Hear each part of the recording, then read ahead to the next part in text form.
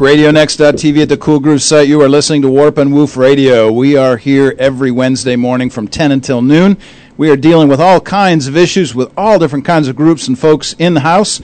Really grateful this week to have B Men Inc. with us, a whole group of men who are going to change Indianapolis simply by their lifestyle and being here. My brother and compatriot H.B. Bell sitting over at the main channel over here, giving us making sure we are on air. Just a word about Comenius, Comenius Institute. We do a number of things. We provide a bridge between high school and college for Christian young people going into public university. We provide a bridge between communities, something we're actually doing right now on the radio, so that folks around Indianapolis get to know each other and interact with each other. And we also provide a bridge for Christians into culture. So we deal with all kinds of cultural issues, not only here on the radio show, but also in my writing. So if you're at all interested in checking some of those things out, go to warpandwoof.org. That's warpandwoof.org. And you'll see all kinds of writings there, podcasts, sermons, things on video. Just started a series on Old Testament overview. All of those kinds of things you can find there. I just wrote an essay yesterday about the awfulness of Las Vegas. We stand with Las Vegas, silent, arms around shoulders for them, and praying for them still, and for all of the awfulness that they have suffered in the last few days. We reach out to them in that way. We are going to, this morning, deal with the issue of black men in leadership in Indianapolis, one of those great opportunities that we have to interact with folks that are just really folks that need to be heard. Last week we dealt with women in leadership around Indianapolis, and we had in four lovely ladies who are doing great work in various venues around Indianapolis. So we're really grateful for that. Looking forward to this show today. We are going to take a musical break, some slow, smooth jazz, and we will be right back. Warp and Woof Radio. My word, I am DJ this morning without my sidekick, partner, and brother, H.B. Bell. He's sitting over there with a big smile on his face, managing the big board. We are here. You're listening to Warp and Woof Radio on RadioNext.tv at the Cool Groove site. We are sponsored by the Comenius Institute. Comenius is named after John Amos Comenius, famous Moravian pastor from the turn of the 17th century, who actually gave us things like the encyclopedia and the fact that women should be in education. Back in the day, that was not the case. So we are glad to promote educational emphases. We certainly do that on this show. We do that down at IUPUI. Warp and Woof is the vertical horizontal threads that make up fabric.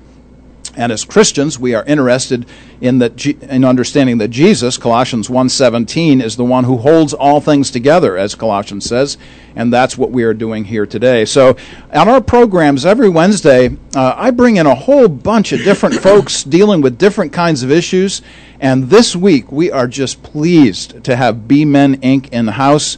We have 5 men from around Indianapolis who are doing good things. The emphasis from Titus chapter 3, do good, do good, do good. And y'all are in here this morning. Thank you ever so much for being here with us. I'd just like to take a few minutes here, kind of go around the table and introduce yourselves, talk about a little bit about what you do and your connection to B Men Inc.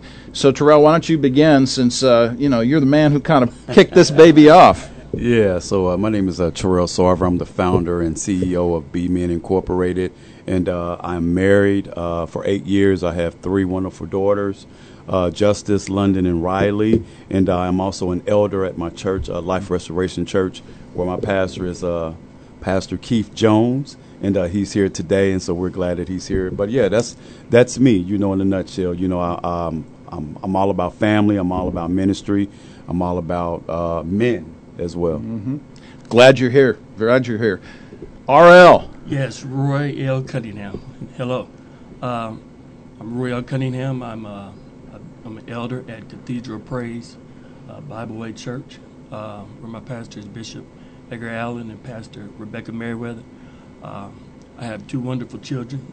My daughter is just about to get married in October, so I'm excited about that. Congratulations. Yeah, and then my son, Noah, just went off to school. And right now I have a ministry called Kingdom United, and what I do is help church leadership to help integrate members into ministries. It's one thing I found out over the years being in church is that a lot of times members may not know their place. So I kind of come up with a curriculum to kind of help church leadership and pastors and how they can get that flow going. So I'm just grateful to be here. Yeah, we're grateful that you're here. You're a curriculum writer, man. Look at that. Yeah. You know, I'm still hammering away on it. Yeah, you hammer away, man. That's great stuff. Yeah. The most important, I think, writings actually that come out of our minds and out of the Spirit's movement is curriculum, because that's the thing that's going to move people throughout the future, certainly young people. And then we have Pastor Jamal Christmas. Thank you so much for being here. Pleasure to be here. My name is Jamal Christmas. I am assistant pastor at Rise Above It All Ministries, where the pastor is, the senior pastor, is Joyce Christmas, who happens to be my mother. I am married to LaShondra Christmas. I have 2 children, Jamal Jr. and LaShia Christmas. I am a spiritual life coach at the ministry as well. Me and my wife, she's my partner as well in the life coaching business. And I'm also an exterminator. So I don't want to say that, but you know. All right, we better watch ourselves here. Yeah. We got the exterminator guns. My commitment to the ministry or to the church is really just to deepen people's perspective and trust with God. As far as, you know, God wants to take us higher, but sometimes we don't want to go, and we got all kind of reasons. So, you know, God gave us a word, me and my wife, as far as it was kindle. So we are to kindle people, which is to ignite a flame of something deeper. So that's my commitment to the ministry. The Christmas house is lighting candles. Man, that is not lost on me at all. I love that. Love that metaphor, man. That just kind of stands right out there. And Pastor Jones, we are just pleased that you are here. Thanks so much for spending some time with us. Tell us about yourself and your ministry. Well, Mark, thank you for allowing us to be here, and Elder allowing me to be a part of Be Men, first of all. And so I just want to give those accolades first. And then as far as I'm Pastor Jones, Keith Jones, Senior pastor at Life Restoration Church here in the city of Indianapolis on the north side of the city. Been in ministry for all my life, really, as far as just different aspects of ministry, music ministry, trustee, over the Ministers' Council, praise and worship, did pretty much in and everything as far as the church is concerned. So understanding logistics of ministry, I really have a good background with that, and therefore God called me to life restoration.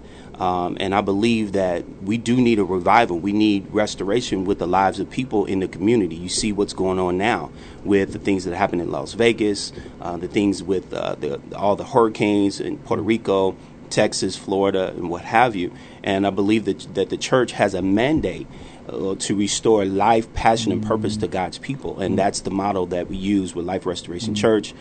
Shout out to my wife. She's my executive pastor, Carol Jones. We work together in ministry, and the testimony of how the church was launched was based off of my wife and I, our testimony of how God restored our marriage, literally on the brink of divorce and separation, and God restored us literally within several weeks of divorce, and God maintained us, restored us, and now here we are in ministry together, working together, trying to be a light in the midst of darkness, based on everything that is going on. In addition, I am an entrepreneur, so I own my own business. I own my own printing business here in the city of Indianapolis downtown. I do a lot of printing for churches here in the city. Shout out to all the pastors that send me that work. Thank you so much. Thank you so much. And then my commitment to the faith is just not use the church as a platform, but use the church as a central resource. And I believe that once we understand the logistics of that, that the church should be the central point of the community. If the church doesn't have it, we should be able to point you to it. And therefore, I think that's the reason why the church should be able to connect with all the different organizations in the community, to the point that, hey, if we cannot personally provide it, guess what? We have a connection. We have a partnership that we can send you to get you the help that you need. So that's fantastic stuff. When you talk about restoration, for instance, it reminds me of 2 Corinthians chapter 5, where Scripture is very clear that we are called to be agents of reconciliation. Right. Well, we are to be bringing people back together. I see you nodding your head. Yeah, and actually it's 2 Corinthians 5:18, which is the ministry of reconciliation. And that's, I don't know if that's where you were going, but that's our base scripture that we utilize for Life Restoration, Life Restoration Church. Oh, that's really great. Well, it's so nice to be so smooth in our transitions here. That's really good. Well, since you're all sitting around the table, I think it's really powerful to say something about the book that's come out, Transformed. And Terrell Sarver has put together this book with you and a number of other great men here in Indianapolis. And I thought it would be interesting to just say a word about how y'all are connected with each other. I mean, this is an unusual event, frankly, that men get together. First of all, there's number one, that men get together at all. Right. Number two, that we have such strong leaders in this group of men that you've brought together. I mean, this is really phenomenal, fantastic stuff. So I would love to hear just, snippets, whatever you want to share about how y'all know each other, the connections to the book, perhaps, things that you've done in the past, the reason why you're here today, whatever this goes. Let's start out with Terrell. Terrell, how did you bring this thing together? And then talk about the book a little bit, if you will. Yeah, so basically, it all started after I had a health scare. And so in 2015, I passed away. I coded twice. Was in a coma for 8 days. Heart stopped 8 times while I was in a coma. But it was after I woke up when God clearly started speaking to me.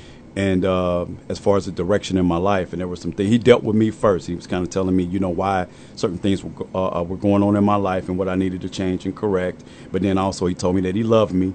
After the rebuke, he told me he also loved me. Then he gave me directions. And one of the directions was to bring men together. Because some of the mistakes and stuff that I made in my past when it comes to being a man and not having the direction that I needed from other men, mentors, and father figures in my life, I made a lot of mistakes. So God put it on my heart to start this organization called Be Men. And basically it's just to empower men to love God, but also be leaders in their communities, in their homes, in their local churches, and also their businesses and careers, and to live a life that is pleasing to God, because I believe God is calling men to holiness. I believe God is calling men to live right. I also believe God is calling men to be leaders in their communities and their families in such a way that will change the mindset and the perceptions of people right now. Because right now, men are getting a bad rap. Men are not trusted. Men are not in position of leadership. And so God is looking for some men to stand up and take that role of responsibility and say, hey, God transformed my life. I hadn't always made the right decisions, or I've always made mistakes, but God is the author and finisher of my faith, and he restored my mind and my spirit and my soul to do what he needs me to do. So that's really how Be Men got started. But as far as my connection with these guys, I have a personal relationship with each and one of these guys, and that was one of the blessings that came out of this too, because God literally gave me instructions. I'm like, when he told me Be Men, he also gave me their faces. He gave me their faces. And the great part about it was it wasn't anybody that I didn't know. I had a relationship, even if it was long tendered or if it was short term, I had a relationship with these guys. So that's how we all came together. Wow, and you're not passionate at all about this at all. Not at all, man. I don't feel any fire every morning. No fire at all. Yeah. Yes, sir. Oh, that's great. Well, y'all jump in here. How else would you like to make those connections? Well, the connection that I had with Elder Sarver is we were childhood friends, way back in the day, and I'm not going to say how long ago. Right. But we were childhood friends. We sing in the community choir together, in the same church together. He had trials and tribulations. I had trials and tribulations, and I think the beauty of the relationship is where the word of God manifests, that a friend loveth through all adversity, and me showing him how I can be able to love him even in his mistakes. That's where men have to be able to come together instead of always causing condemnation or well, this person is not part of my social network, so Right. I'm gonna Right. discard him. Right. I'm gonna Yeah. kick him off to the curb. We have to get beyond that, And so I've had some mistakes, and he's prayed me through. He's had some. We prayed each other through, and I think that was the bond of understanding how men should be able to connect. Is Galatians 6, it says, "Man, if a man be overtaken in the fault, ye which is spiritual restore such a one, and considering thyself also be tempted." So I think that my relationship with him, and then just connecting with the other brothers that are part of Be Men. Some I knew, some I didn't know, but the net of how all of this came together with Be Men is very unique, because we all have a unique personality, background, and then of course story. and Yeah, story. yeah. But Elder Sarver is the central point of that. So That's really- my connection with him is friendship. Now co-laborers in the ministry. Yeah. Of course, he's one of my elders, and then now Be Men. Man, and you're quoting Galatians 6. Wow, man, that's great stuff. I couldn't tell you were a preacher at all, That's good stuff, man. Thanks so much for that. No problem, Mark. Well, Jamal, tell us a little bit about your connection. I met Brother Terrell at my brother Todd invited me to participate in an entrepreneurial class. So I that's where I met Terrell, and we were listening. He was helping out there, and we just kind of connected. Things were said. I guess questions were asked and answers were given, and that sparked something in him as far as to zone in or hone in on me. And that's how we met. It's as simple as that. Yeah, God spoke to me clearly when we was in his class, and I was just listening to how this brother was so articulate in his speech and his tone and his belief method. As far as Christ being the center of his life, and it just kind of touched me so much to the point I knew immediately. Then after the class, I went to him. I said, "Hey man, would you be interested in doing this?" And he immediately said yes, but he That's was great. confused too, Okay. because he really wanted to know why or how.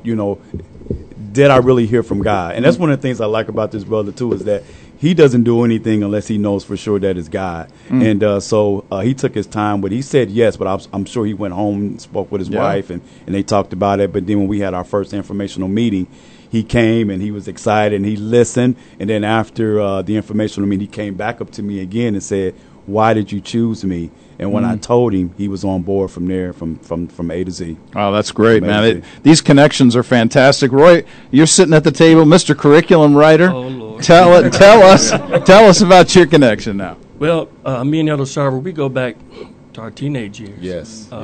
Music, church, and he's always been a genuine guy.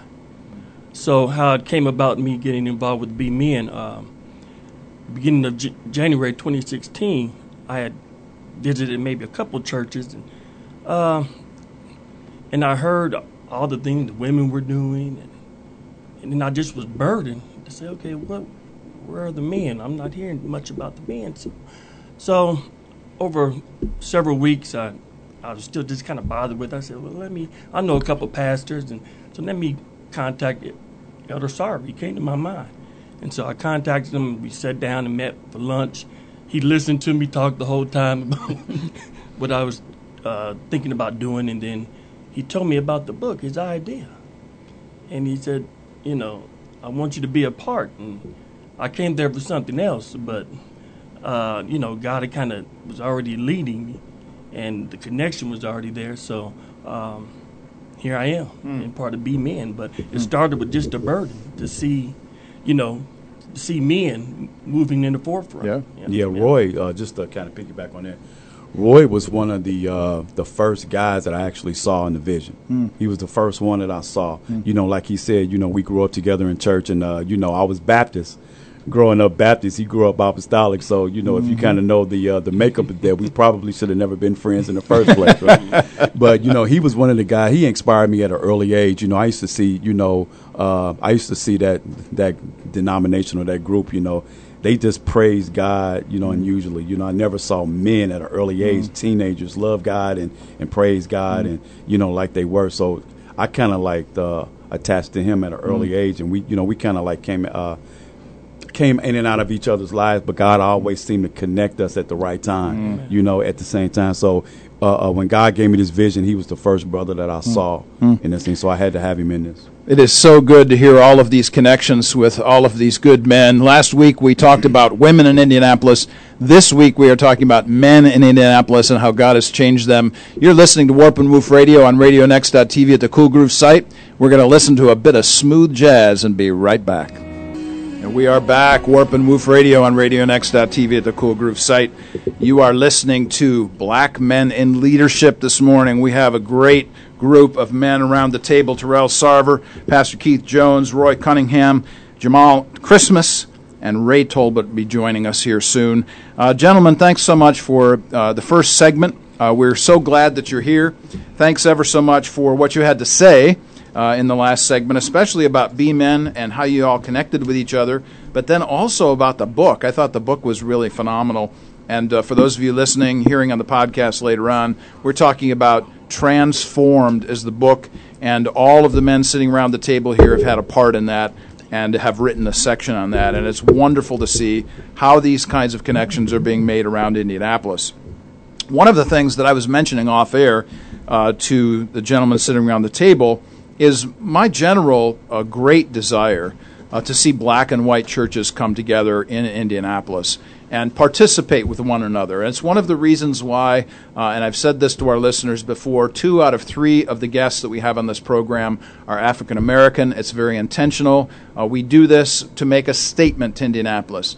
And the statement is, look, we need to be together. We're brothers and sisters in Jesus. This is what unites us. The gospel unites us. Let's talk about what unites us, not what divides us. And so we bring folks together in that way. And we're so glad, again, gentlemen, for your presence here this morning. Let's talk generally about your latest endeavors in the community for church and community. Some of you had mentioned some of the things that you're doing. What are the issues that you see that really need your attention, generally speaking, in your communities, in your churches? Whoever wants to jump in on that, talk about the importance of that.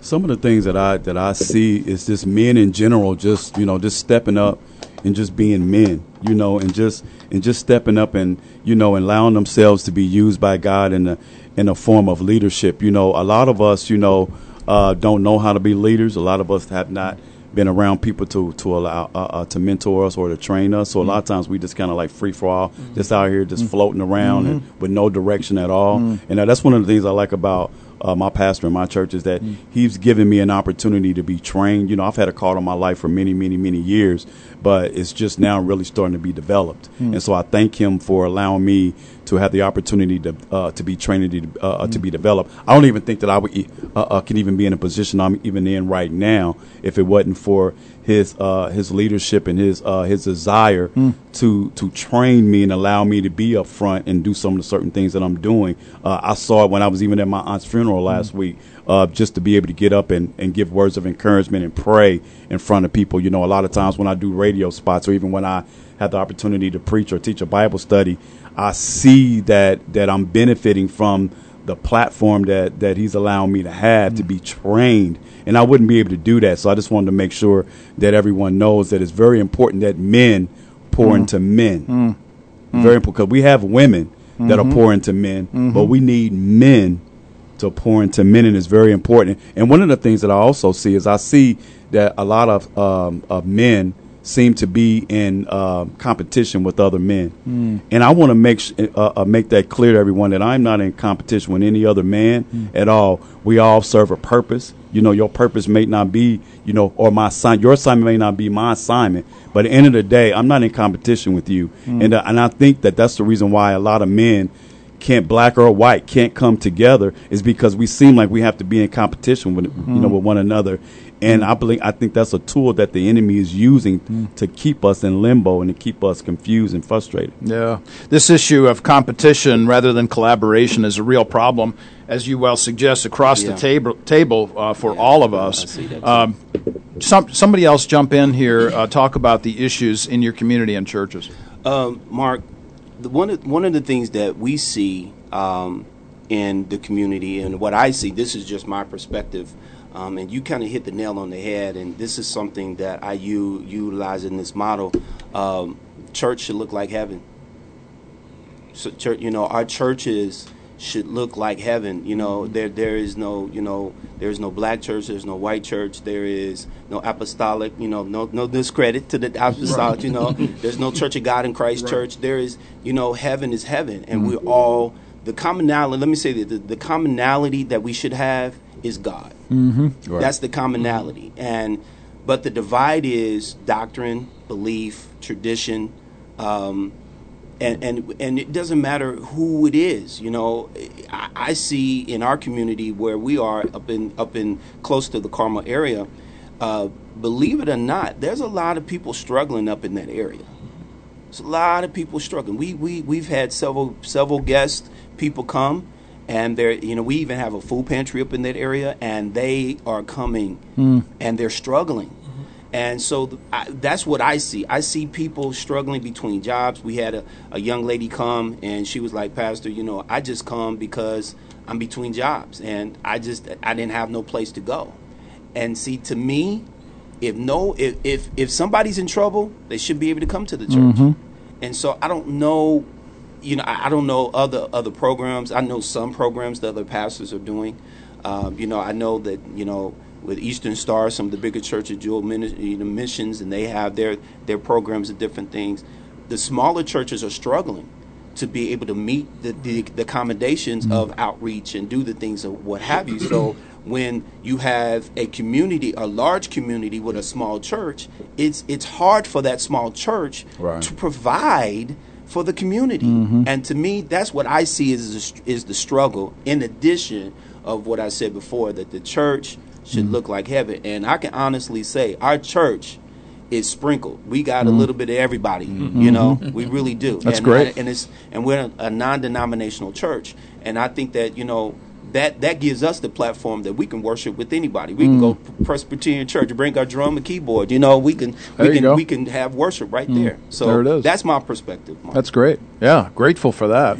Roy, Ray, Jamal, who wants to jump in on any of this stuff? I'll jump in. Our particular ministry is called Rise Above It All Ministry, so it's really geared to training people how to rise above it all. Now we're one of those small ministries.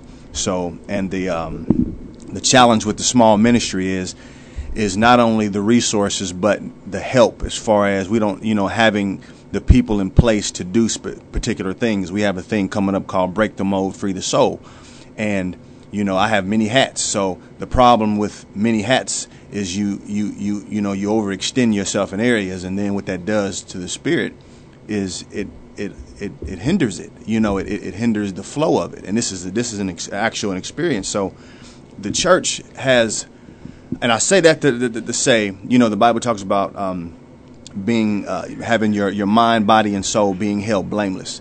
And I think what we forget about as far as the body is concerned, and your actual body, all of these issues are conditions. So because they are conditions, they're frameworks, they're hardwired situations that people can't break free from because they don't realize that it's a hard wire. So what that means is we play sports. To those who play sports, they condition themselves to be the top-notch athletes. So there's something happening physiologically with your body, and that plays a part in everything that you do and you're becoming. But what the church is a thing called an implicit bias, and that is where you are. Your responses are not cognitive, so you don't realize you're making decisions and choices because they're not conscious to you at that point. But what that means is for the church, as far as even being, the white church and the black church, or not understanding or knowing how to connect with different groups, is because you don't realize the hard wiring is in play with your decisions. So because of that changes, or that hinders you, or that stops you, or that becomes a blockage. So our ministry endeavors to break you free from practically, and there's this thing called demystifying the mystical, or the spiritual, and there's a lot of things that are going on with us in our bodies that contribute to our decisions, to our life, to our lifestyle, and it's all biblical. So if we could get a grasp on what that looks like practically in our life, then you can start to change it. So that's what our ministry is all about. Physiology, psychology, bibliology. Check it out, man. It all's connected there. That's really good. Roy, take it away.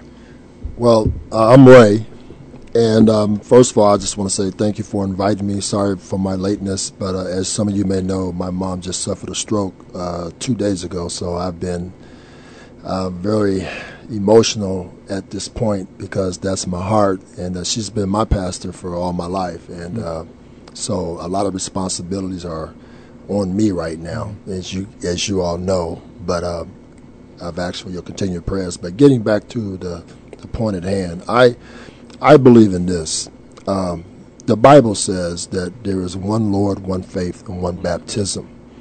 And I also believe that the Apostle Paul said, let there be no divisions among you. Mm-hmm.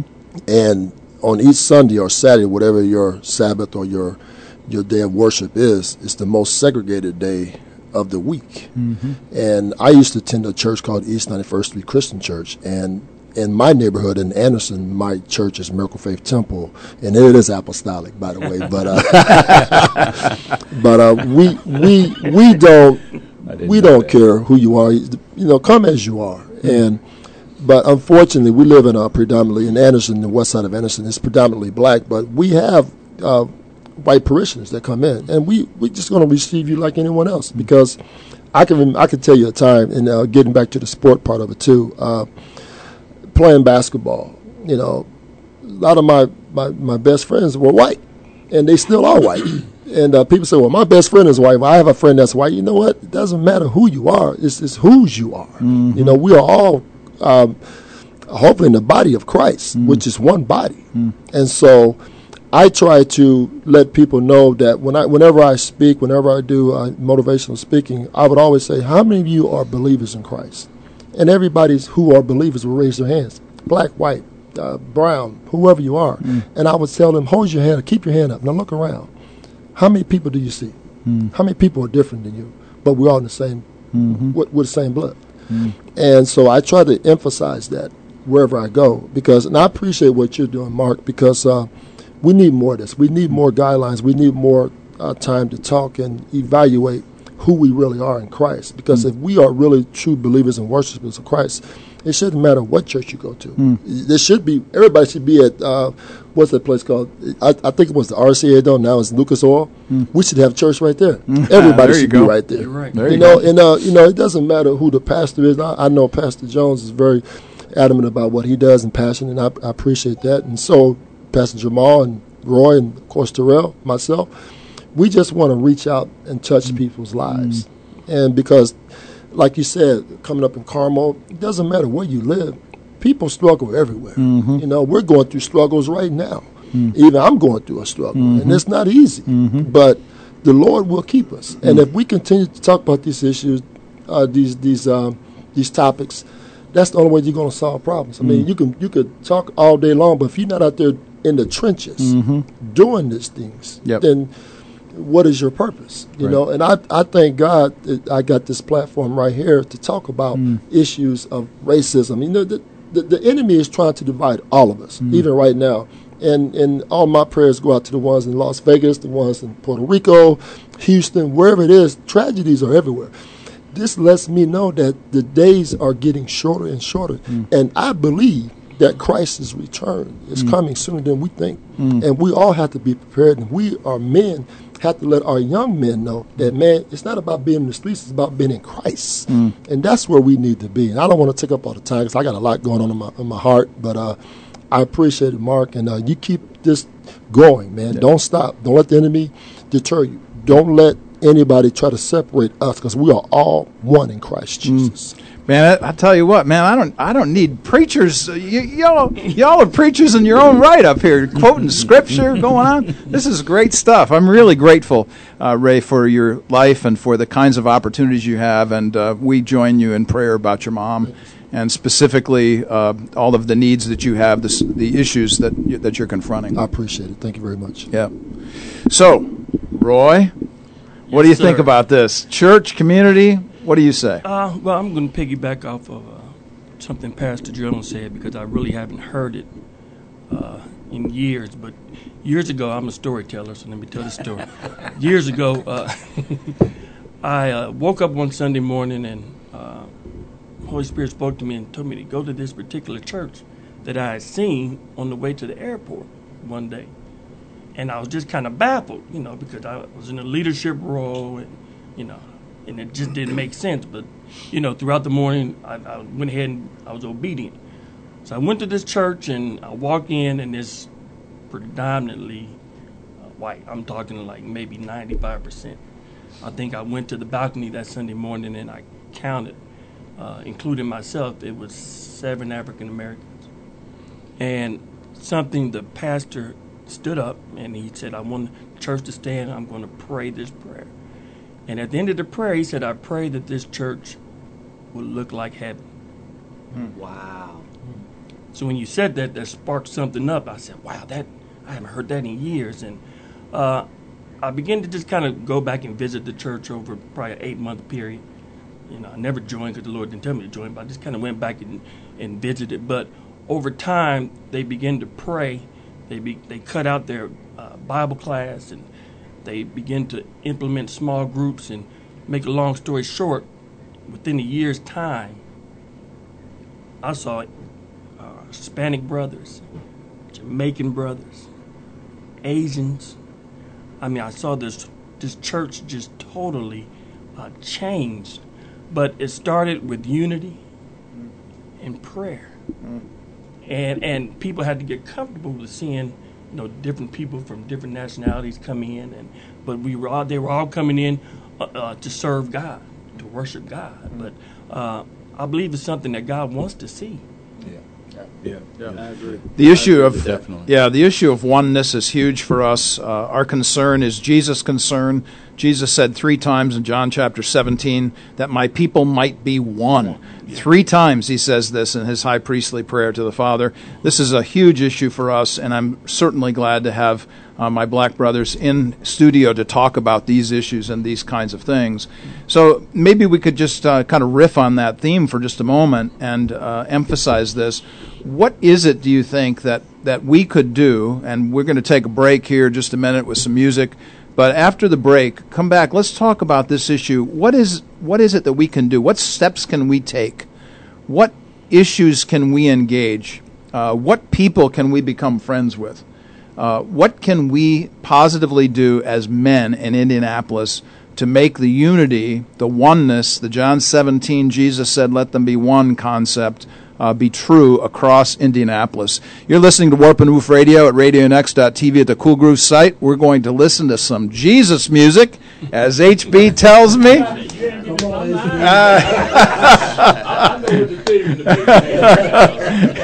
All the preachers are here. Here we go. We'll be right back. And we are back. Warp and Woof Radio at RadioNext.tv at the Cool Groove site. We come to you every Wednesday from 10 until noon. And this week we have B-Men Inc. in the house. Terrell Sarver, Pastor Keith Jones, Roy Cunningham, Ray Tolbert, Jamal Christmas. We're grateful for all of you being here. Just off air a moment ago, we were praying around our brother Ray, whose mom has had a stroke this week. So for those of you who are listening, for those of you who are listening to the podcast later on, make sure to lift up the Tolbert family. We're back here talking about the issue of men and leadership in the community of Indianapolis. And I'd like to address this next question because it's really important. One of the main reasons why I asked B-Men in today is to deal with this question. How does black male leadership impact the home, the church, the school, the community, and specifically younger men? So deal with that particular issue. How do black men, black male leadership impact all those areas? Can I jump in on that one? Yeah, go ahead. All right. Go ahead.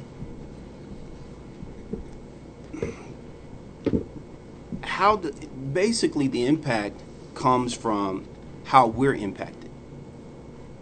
Let's think about it.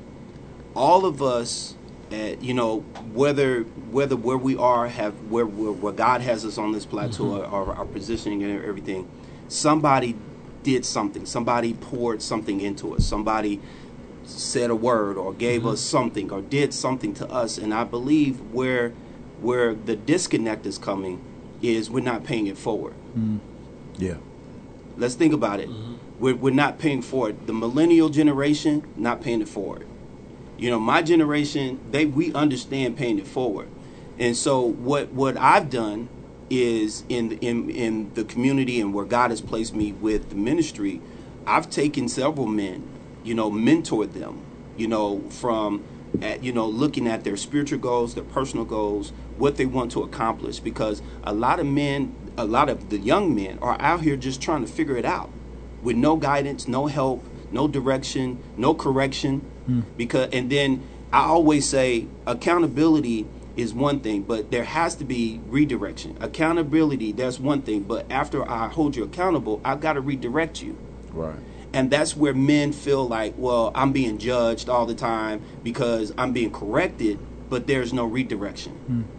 And so what I've, like with Elder Sarver, me and him, we've sat down and talked, and I've mentored him, and he has said many times before, and I thank him, you know, just for allowing me to lead him, because somebody led me. You know, so I'm passing on the impartation of someone pouring into me, my former bishop, pastors, other men that took me by the side and said, hey, you know, you need to kind of get it together. You know, and let me say this. A lot of us don't know how to take it on the jaw, Mark. You know what I'm saying? We don't know how to take a hit. You know, when I say take a hit, that means that we get offended real easy when correction comes. You know, come on, you know, am I right? Let's all kind of chime on that. We get real offended when correction comes because we rather have somebody pat us on the back and tell us that we're doing good. But what about those moments when we made a bad decision? And then you have to have somebody come and say, hey, that wasn't a good decision. You know, let's reevaluate this. Let's look at that. So what I've done, you know, matter of fact, there's another gentleman, Sherman, that's a part of this group. When he came to the church, before he joined the church, he was recommended to me as for me to mentor him. And by me mentoring him, he joined the church. Then he's getting his life together. He's next level sports, become a part of the book, everything that was going on. And so I think that what we have to do is, can we do it? Can we do 100 men at one time? No, but can we do one at a time? Yes. Yes. Yeah. And I think sometimes if we look at it on that basis of how we can affect one person and then that person and then give that charge to the next individual and say, you know what? As I'm paying it forward to you, you pay it forward to someone else. And that's how it spreads. This emphasis is really, right out of Scripture. Titus chapter 2, for instance, talks about the importance of older men pouring into younger men. Yes. This is a very important, powerful idea. What do the rest of y'all think about this? The issue of how do you connect as black men to younger men, to your church, to your communities? Why does this matter? It's important. It's very important because when I was growing up, there were a lot of men that I looked up to, that I admired, that I respected. And but those same men that I looked up to, admired, and respected didn't pour into me.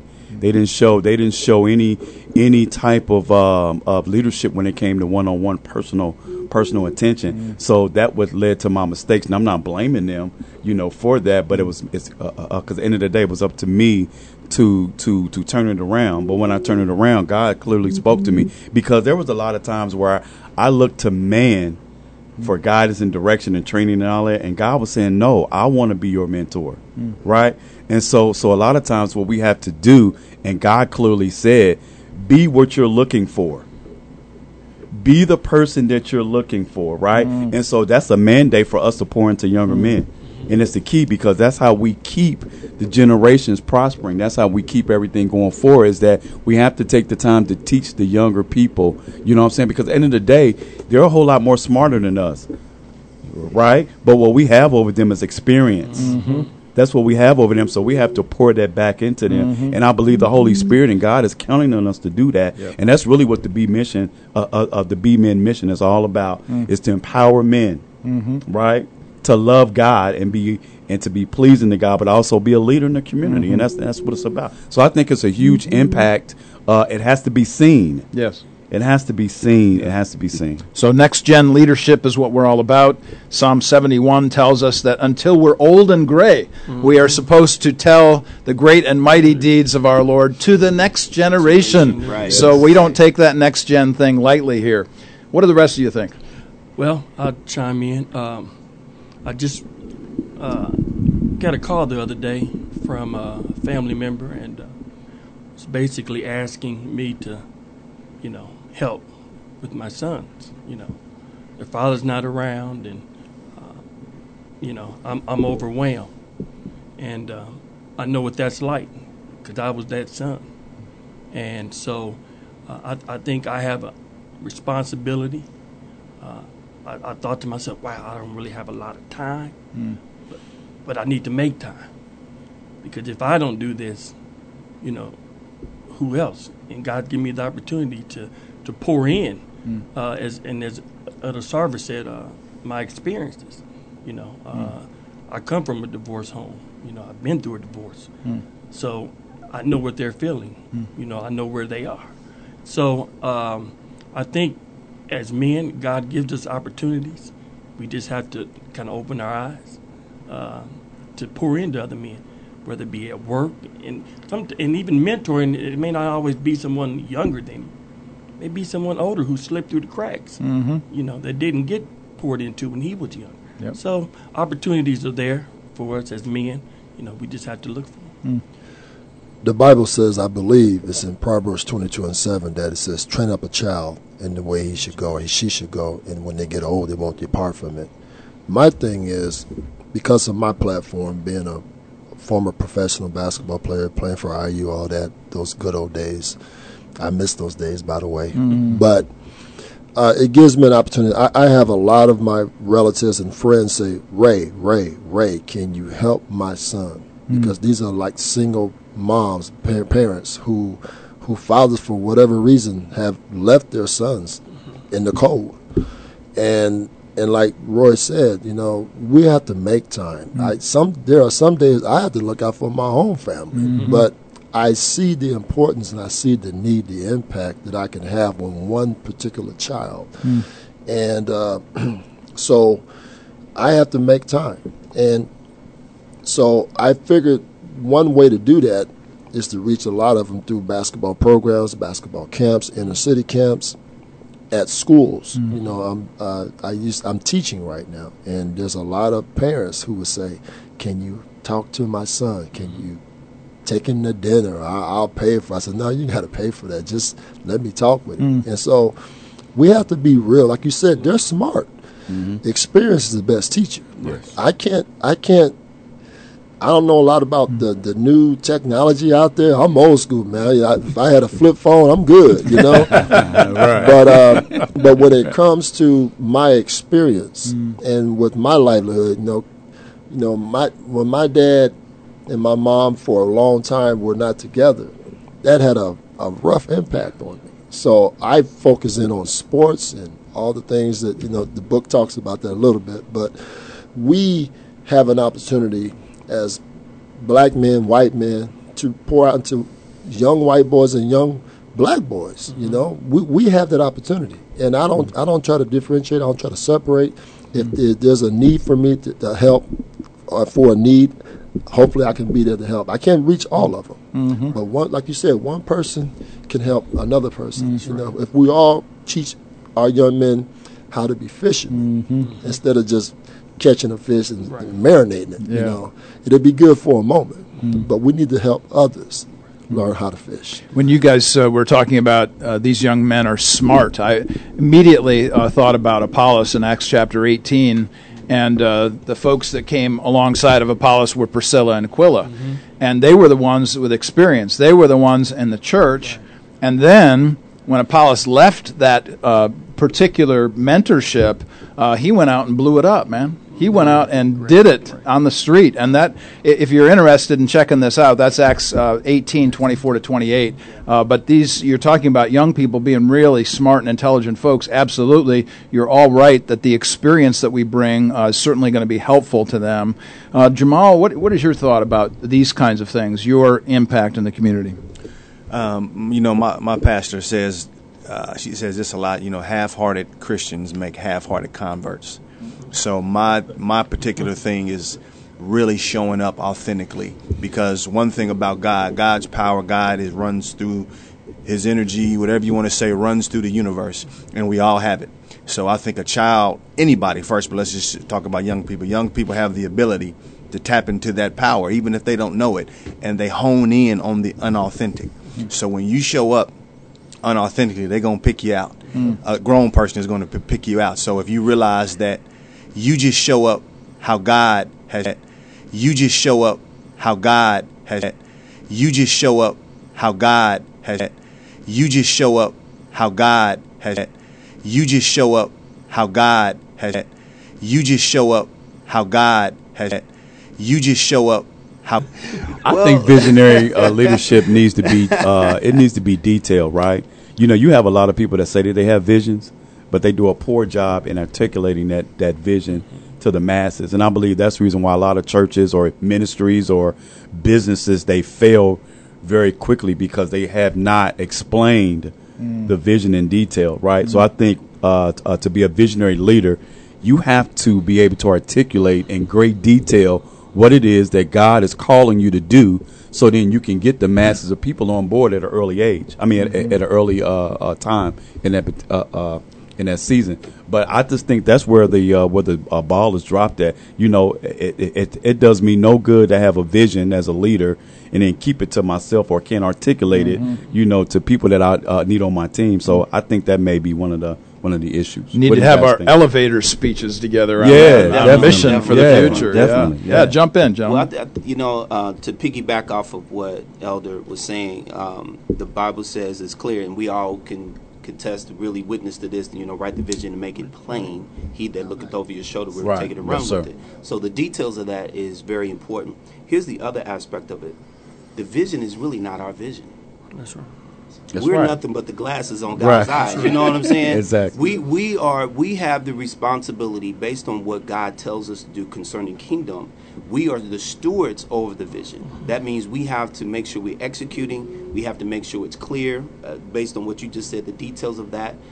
We have to make sure that things are being followed through, because a lot of times something started but never finished. Right. And most of us, I can really tell on myself. At one point in my life, I had procrastination. I was a good starter, but never a strong finisher. And I think that when it comes to vision, you just can't start it, but you got to be a strong finisher. When God has ordained you to do something, you got to be detailed, true, got to execute, but you got to finish it. Yeah. And I think that's where we've dropped the ball in some cases, Mark. We just don't finish strong.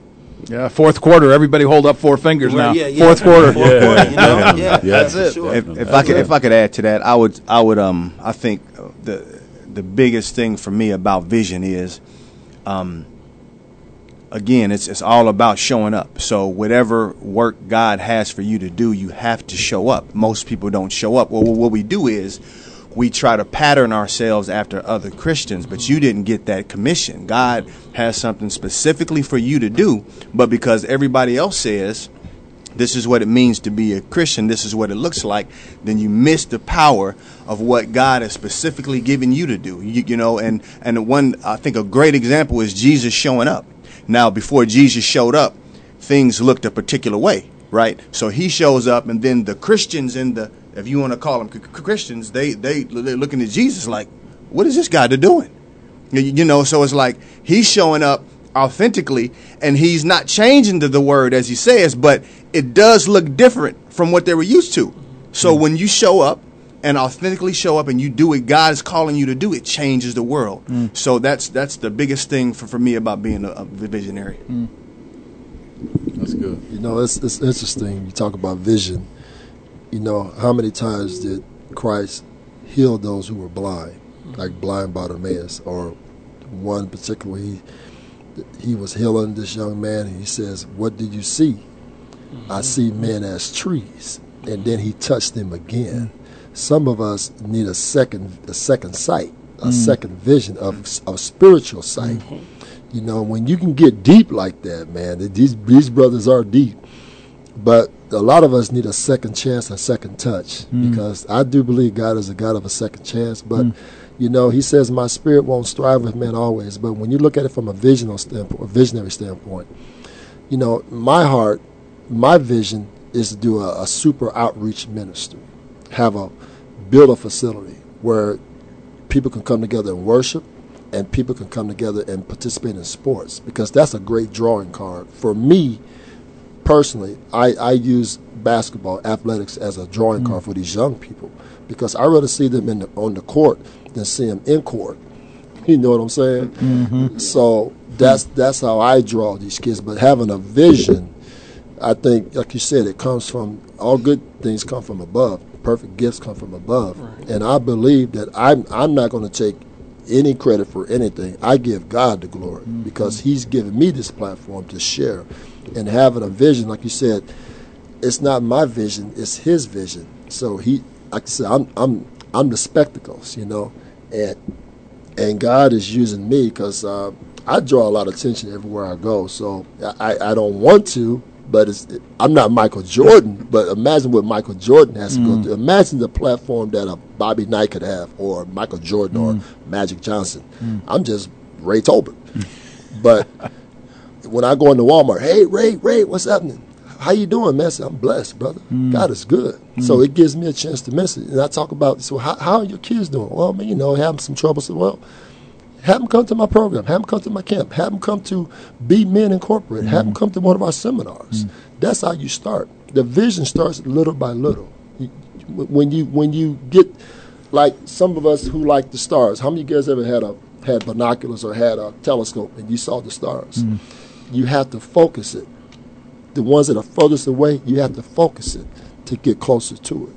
So in our focus in Christ is we gotta have a vision where we can use God and get closer to the ones who are furthest away. I know that sounds crazy. That's good. That's good. All right. Guess it's on me, okay.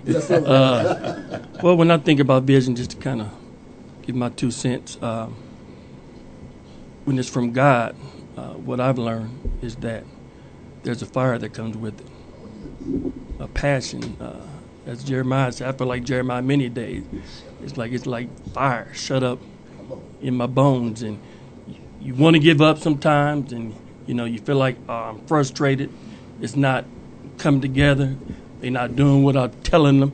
The communication seems to be, but you just got to have patience and understand that God is leading you, and just you know, take it one day at a time. But just stick with that thing, because you know it is a fire that burns in you. You know it's from God. And not only is he's leading me, but he's teaching me. You know, I believe I say this. That's good, buddy. Y'all need to give me an offer for that. You hear something there, man? He's teaching me, man, because I believe, I say this all the time, and I know a lot of times people get tired of me saying it, man. But it's all about the process. It is. You know, you can't have vision without process. That's right. And you have to embrace the process while you're going through this journey. I think a lot of times, too, visionaries and leaders, they fail, too, because they're not willing to learn through the process. We want to get through this thing from A to Z.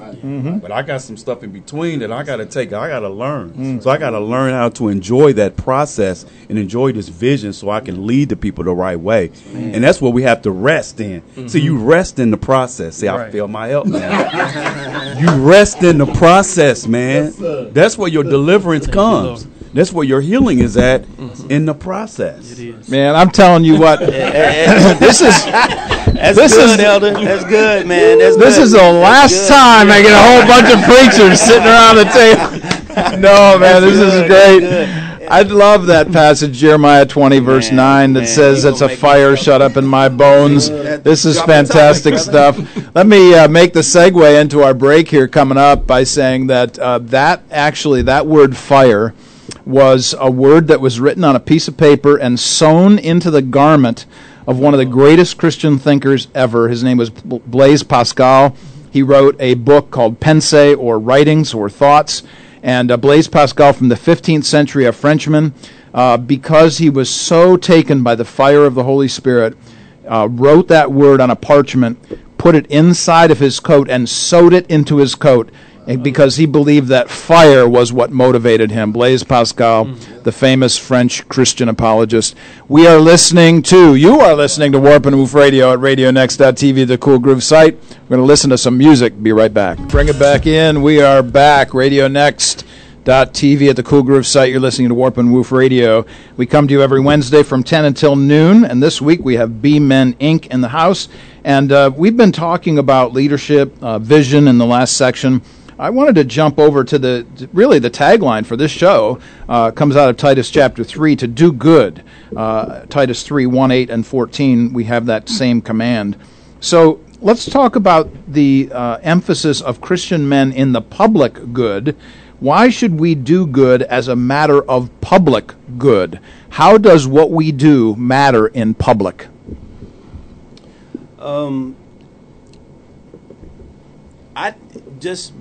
This is the vision of what I'm thinking as far as when I was going through the text and just exegeting the text. If you really think about it, it's do unto others as they do unto you. So the thought behind that is we are faith agents. We are the reality of God spiritually. We are the reality of what God is spiritual. So if we're doing good among those that are in the community, we're representing God himself, because God uses us as the faith agents to do his good. Then also Romans 12, it says, brethren, Paul wrote, he said, I beseech you, brethren, by the mercies of God, that you present your body as a living sacrifice. So we look at sacrifice, and really in the Greek it means revelation. So the written word is God's written revelation, but we, the body of Christ, are the living revelation. So when we do good, we are revealing, we are the revelation of God through his goodness. And so God uses us as faith agents to be able to bring good to the community, because that's what we are. We are his faith agents. That means we have to live right. We have to live according to his righteousness, right? That's the reason why it's so important, too, because a lot of times most men probably not even reading the Bible, so our lives are a picture of that, right? So how we live our lives. I was at my aunt's funeral just here a couple of days ago, and my aunt came up to me, and she just called me yesterday. She was like, I am just so proud of you.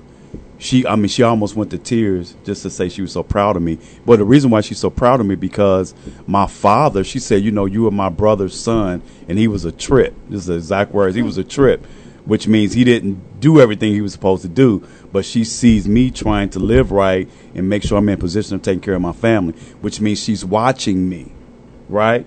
And because she's been watching me, she's seeing my fruit. And now she can express it by saying, I'm proud of you, right? That meant a lot to me because of my past mistakes and failures in my life. There's someone out there that know where I came from, but now see where I am today and can be proud about my actions, which now can lead her to Christ. This is a powerful word here. One of the things that I interact with constantly is the public, literally. I'm on the campus of IUPUI a number of times, and what I find there is that people want the Christian fruit without the Christian root. They don't want what it is that this thing came from. So I was talking with somebody the other day, talking about responsibility, and I just asked them one question. Who says I should be responsible? What is the standard whereby we are going to judge this? And this is the reason why it's important to have Christian men in this group this morning to talk about that very issue. Somebody else jump in on this, the emphasis of doing good in the public good. There's so much into that. That's a powerful question, but I think there's some scriptures I can't really, you guys may have on your computers, but the Bible says that men love darkness rather than light. But the Bible says, let the light shine in you so men can see your good deeds, your good works. And, you have to walk. If you're going to walk this walk, talk this talk, it's like your character. People see you out in public, but how do they see you behind closed doors, or when you're at home? How do you respond to your family? How do you respond to your children or your wives or your husbands? And so, if you're going to be about this thing, do it the correct way. Do it the way God would do it, because you can't put a candle under a bed, because it's going to burn the whole house down. You got to put that candle out there where people can see the light. And so, coming from that standpoint, I think I want to do good deeds for everybody. I want to be consistent in my walk. I want to be consistent in my talk. And if I'm talking to you one-on-one, if I'm talking to you guys as a group, you're going to see the same Ray Tolbert today as you see him if I was at a basketball game. I'm just going to be me, but I'm going to let people know that I'm about Christ. And the young people, like you said, young people can see if you're real or not. They know. And so you gotta say, look, man, you can do this, but here's what you should do. Follow the Word of God. The light is in the Word of God. I always tell people, everything is going down but God's Word. God's Word is going to sustain anything and everything that we can talk, ask, or do, because it's all about the Word of God. There you go. This emphasis on the light, it comes out of First Testament teaching, Isaiah 49. We're emphasizing there that the Israelites were to be a light to the Gentiles. We certainly see it in Jesus' powerful words in Matthew chapter 5. Same emphasis. Paul comes at it from Ephesians chapter 5, that we're part of the kingdom of light. This is huge for us. So when we talk about the public good, we are concerned that what we do in terms of testimony and witness before others stands out. It's different. People ask us, wow, I've never seen that. I've never heard that before. What makes you so different from the rest of us? So I think that's a real powerful word. What else do you all see coming out of this? I'll chime in. I have a book bag I carry everywhere I go. It's in my car now. And I carry it at work, and every once in a while somebody asks, well, you always got that book bag. What's in your book bag? I say my Bible. I say I got Christian books I read. And, I've learned over the years that if you walk right before men, people will find you. They will see the difference in your life. They'll see the light. In the midst of darkness, if you come in the room, you lighten up the room. Because Christ is in you. And so it will draw people to you. I've had people come to me and, in secret, and can you pray for me? And they'll come and ask questions. You'd be surprised how people watch you. Yeah. People watch you, and they want to see if you mean what you say. And so it's just living right before and letting people see your good works. Yeah. It's the follow-through that's so important. Jamal, what do you think about this issue of public good?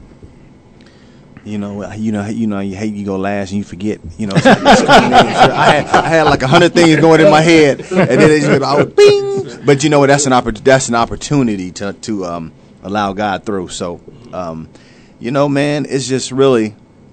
I mean, everybody said it. You have to give what you've been given to give.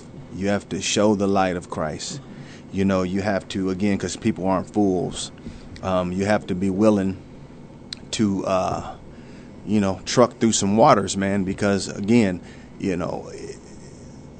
God gives you something to do. Sometimes it doesn't look like everybody else's job. You got to be willing to do it and do it in decency and order. So what does that mean? I think it just means decency and order is in right standing. You talk about righteousness, which is right standing, which is just knowing how God works. So when you're able to do that, and you're unapologetically about it, you're going to go through some doubts and some fears, but you decide to go through it and you do it, then people respond to it. And you have to be willing to know the people's needs or see their need. And I'm not talking about their need for money, or their need for even food, but there's an unspoken need that people have. Yes, sir. That you have to tap into, because that's what they need to know that you see. In order for them to even see you. So no, that's good. That's good, because actually that's what they're it says here, why should we seek to do good? That's why. Right. It's because there's an unspoken need that people are looking for, that they're looking for people to do good, to do right, to be trusted, not to be out scamming them and all this other stuff that people are here doing. So there is an unspoken need. People need to see, especially men, in leadership positions that are doing what they say that they're going to do. That's what they have to see. And you know, if I can just chime in too, you know, that you just hit a key point, because I think the resistance that I have is trust. People trusting that I want to do good for you, because they have been done over. They've been, you know, wrecked over the coals. They've been abused or misused or taken advantage of. So when I'm coming to do good, there's the hand up. There's resistance. Right. You know, there's like, I don't know, you know. So my intent is to help you. Right. You know, Right. my intent is to pray for you. I don't want nothing from you. Matter of Right. fact, my hand is open to give to you. Right. But people are so used to not receiving, people more giving than receiving. You know, so it's hard when people are hurt, when they've been abused, and especially from churches, Right. and people of the cloth And men. or men, you know, and it's hard for men to trust, because Yeah. you know, we put up that guard, because like, you know, hey brother, I don't want nothing from you, man. I just want to pray for you. And they come like, really? That's you just want to pray for me? You don't want nothing from me? And it becomes a culture shock to them when we really don't want anything. We just want to help you. Yeah, it's exactly true. This concept that there's this unspoken need or something that's already in us, man, it just comes right out of Ecclesiastes 3:11, that God has placed eternity in the hearts of men, Scripture says. And this idea is that there's a God-shaped hole in our soul, and the idea that it can only be filled with the peg of God's righteousness, and certainly nothing from this earth or certainly from us as human beings. So I wanted to transition maybe into this particular issue about the staying power of testimony and witness. And I wanted to approach this from the idea of staying in a place for a long time, so that people have seen you 10, 20, 30 years in the same place. And I don't mean just, you know, around. I mean in the same place, so that when they go down this street, they know they're going to see Keith, or they're going to see Ray, or they're going to see Roy, and they see that you are already there and you have a staying power. Let's talk about the emphasis of being a person of place, of the staying power, the long-standing testimony that we might have. That's a good. Well, I'll chime in on it. So, I got these notes right that I haven't been able to use. You know, and the funny thing is I don't even use notes because it's not how I work. But I was like, well, this is a radio show, so I better have something, because this, you know, because I can go on, man, about and go all the way around. But anyway, so I have, well, if that's what God wants, first off, as far as you to stay at a particular place, if we get that out the way, change can really only happen through dedication, practice, and commitment. So if we stay committed to our callings and implement the practices that induce real spiritual change, then the possibilities for growth in our communities would be endless. Now, a little personal situation, and I have this on down the line though, but this just speaks to it. We had a guy, well, a few people, but I'll just mention this guy. He's passed away now. His name is Jerry. Our church was on right off 38th and Keystone, just south, and you know, that area was really saturated with drugs and alcohol. So the guys would come into the little church building. I mean, they staggered in there drunk, and one guy, he always came drunk. I mean, he would come in the house, come in there drunk, and he's cussing out the pastor drunk. And then my mother, my pastor, she would say, God says to her, you better not push him out, because everybody else that was in the community supposed to be church, they were throwing these people out. Mm-hmm. So because she didn't throw him out and he kept coming, you just seen the thing just drop off year by year by year to all of a sudden he's totally submerged in God, man. He's totally living this life with all of the dysfunctions that he came in with, because we chose to stay, because we have that will, so we could leave if we wanted, but because she chose to obey God and chose to stay the time that we were there, then the their demons was just dropping off, man, and he was one of them, and he became a great friend, a great brother, and a tremendous testimony. So it's great. Yeah. That's interesting, because as you was talking about that, it came to my mind, how many people talked about Christ when he was talking to the Samaritan woman, or he was in a position where he told Zacchaeus, "Come down, I'm gonna dine at you in your house," or they call him a wine bibber or a gluttonous, and he was a friend among sinners. And we got more people that got problems in the church than outside the church. We got to go outside those four walls. I hope that makes sense. But we got to go out and reach. We got to compel those to go out there in the communities, man. And something else is in my brain, but I keep going back to my mom. I apologize, but there's a lot more to this, and I guess that's all I need to say at that point. But we got to be like Christ and just tell people about who he is, because you're going to get a bad reputation, but when you go to do good, you got to be consistent and persistent. For me personally, people know me in Anderson. On Wednesday nights, they know my car is going to be parked in front of that church for prayer. On Sundays, my car is going to be parked in front of that church. But here's the difference.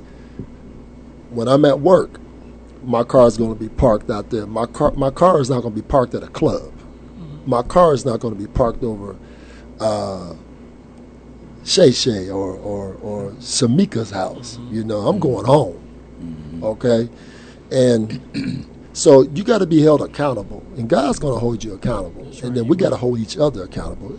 Like you said, man, strong shall bear the infirmities of the weak. I'm right now, my heart is broken. I'm weak. I can go out, the enemy can say, man, let's go get a drink. Let's go hang out with Landon. Go do some things, But my Holy Spirit says, stay right there. The Bible says, be steadfast and unmovable, always abiding in the Word. So if we abide in the Word, that's going to sustain us. So, the emphasis on reputation is huge, and quoting 1 Corinthians 16 here, Ray, thanks so much for that. The emphasis about being steadfast. Certainly the book of 1 Peter speaks to this issue about when people see us, they must see us as aliens and strangers in the earth. 1 Peter 2:11 and 12 emphasizes that we are different and that they have nothing bad to say about us. That's what that passage goes on to say. Right. So there it is, when you're not in front of Tamika's house or in front of the club or whatever, whatever you don't want to park your car, man, wherever that might be. So how else about the public good? Anybody else want to jump in on this? When you're talking about the power of staying in the same neighborhood or even serving the same people, it's just consistency. That's the power, right? Because people want to see consistency. They want to make sure that you're authentic and that you're real about what you're professing, right? So it's just being consistent, even in those days when things are not going right and you want to give up, you want to quit and give in, your consistency, because a lot of people are counting on us, even when they're weak.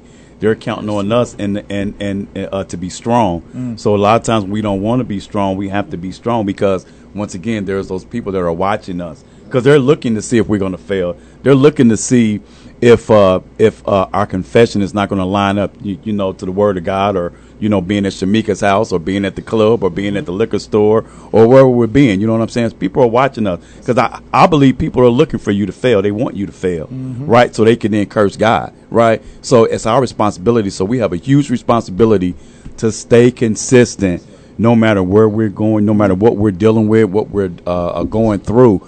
We have to stay consistent. And that's how we change people's lives, because now that's where the transformation comes in at, and that's really shows the true power of God by us staying consistent in the trenches.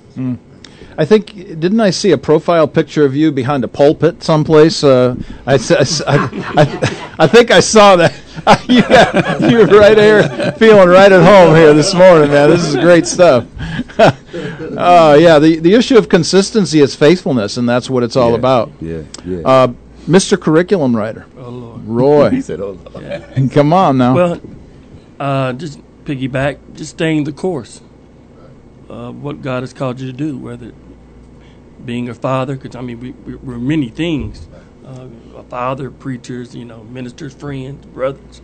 Just staying consistent and staying the course and walking life out with those God has placed in your life.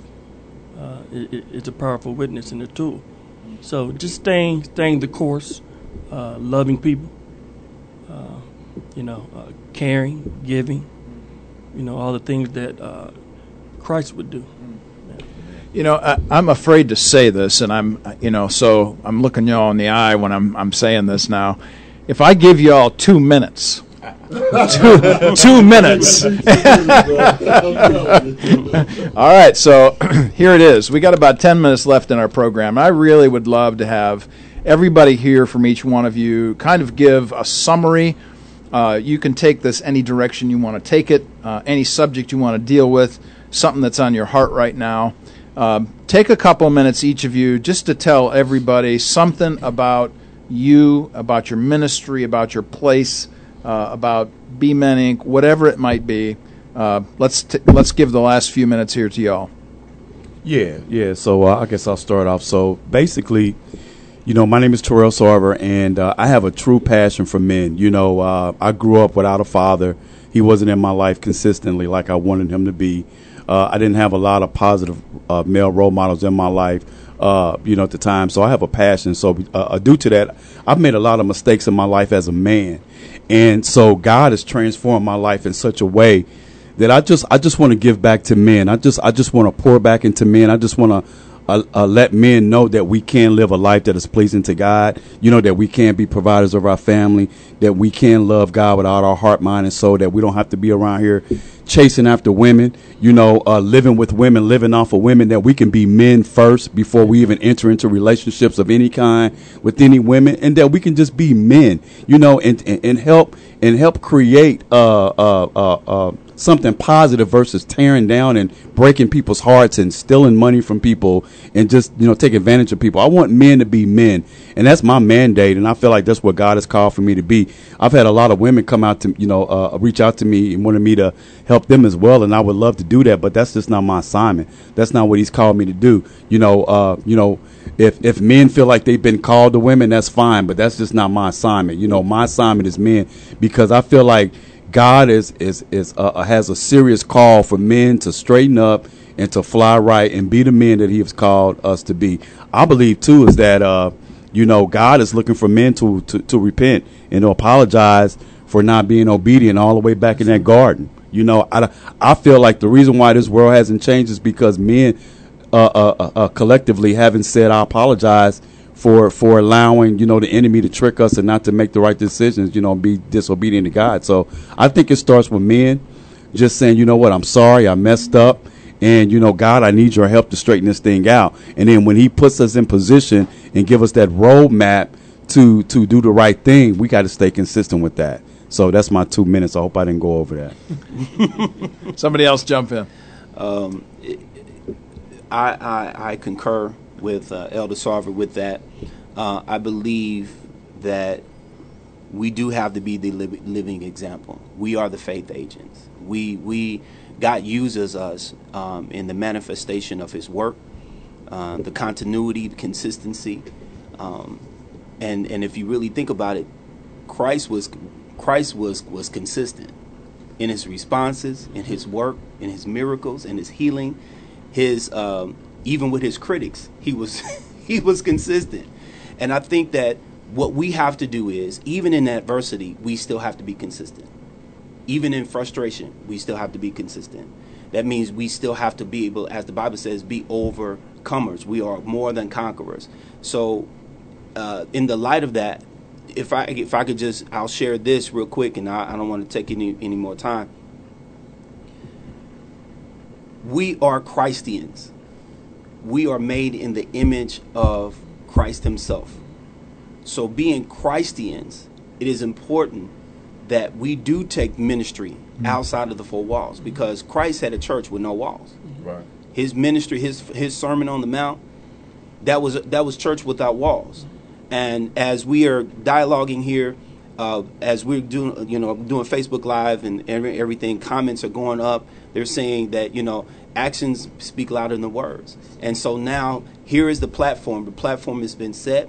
The question is, as they said on here, what are we going to do with it? Right. So now this is an opportunity. Mark has given us an opportunity to take this platform and really spread this more than where it is, because we can talk about it, but now it's about being about it. Because even Christ says, I just don't want you to be hearers of the word. I want you to be doers of the word. So now we have to put application to it.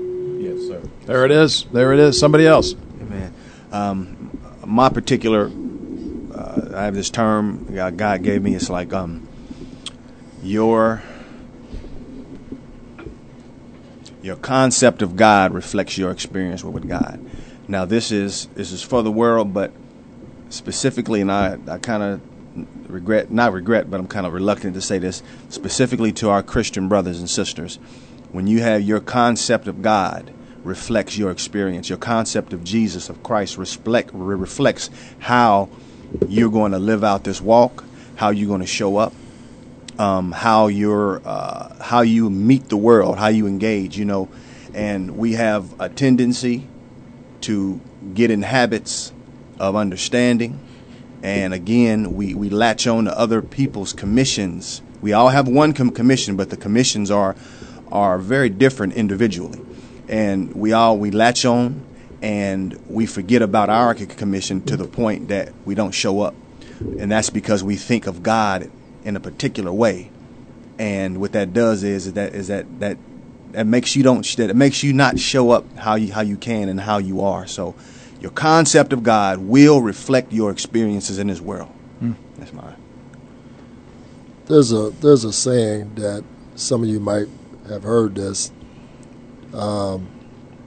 Life is 10% what happens to you and 90% how you respond to it. And so, and as a pastor was talking about, they say action speaks louder than words. Well, I'm in the trenches. I work and I mentor with kids, and and Terrell has seen me in a little bit of action with one of my potential, hopefully NBA prospects that I've been working with. I minister to, I pour into these young men, kids who've had problems, kids who need an escape, and they look at me, and it's my opportunity to put the Word of God into them. Not only through talents, through educational experience with basketball, to teach them about the game of itself, but to teach them about the game of life, the game, the Word of Christ, the Word of God. And so I just want to say that, in my 1 minute left, just walk the walk, talk the talk, be who you are, and be consistent, as we all talked about, and just let the light shine in you. And keep doing the things that we're doing right now, and just be men, be mentors, be consistent, be proficient, and just be strong in Christ. That's the best thing. That's where I can say it right now. So, yes. Really, what's in my heart to kind of leave off is just to encourage our brothers to strengthen their relationship with God.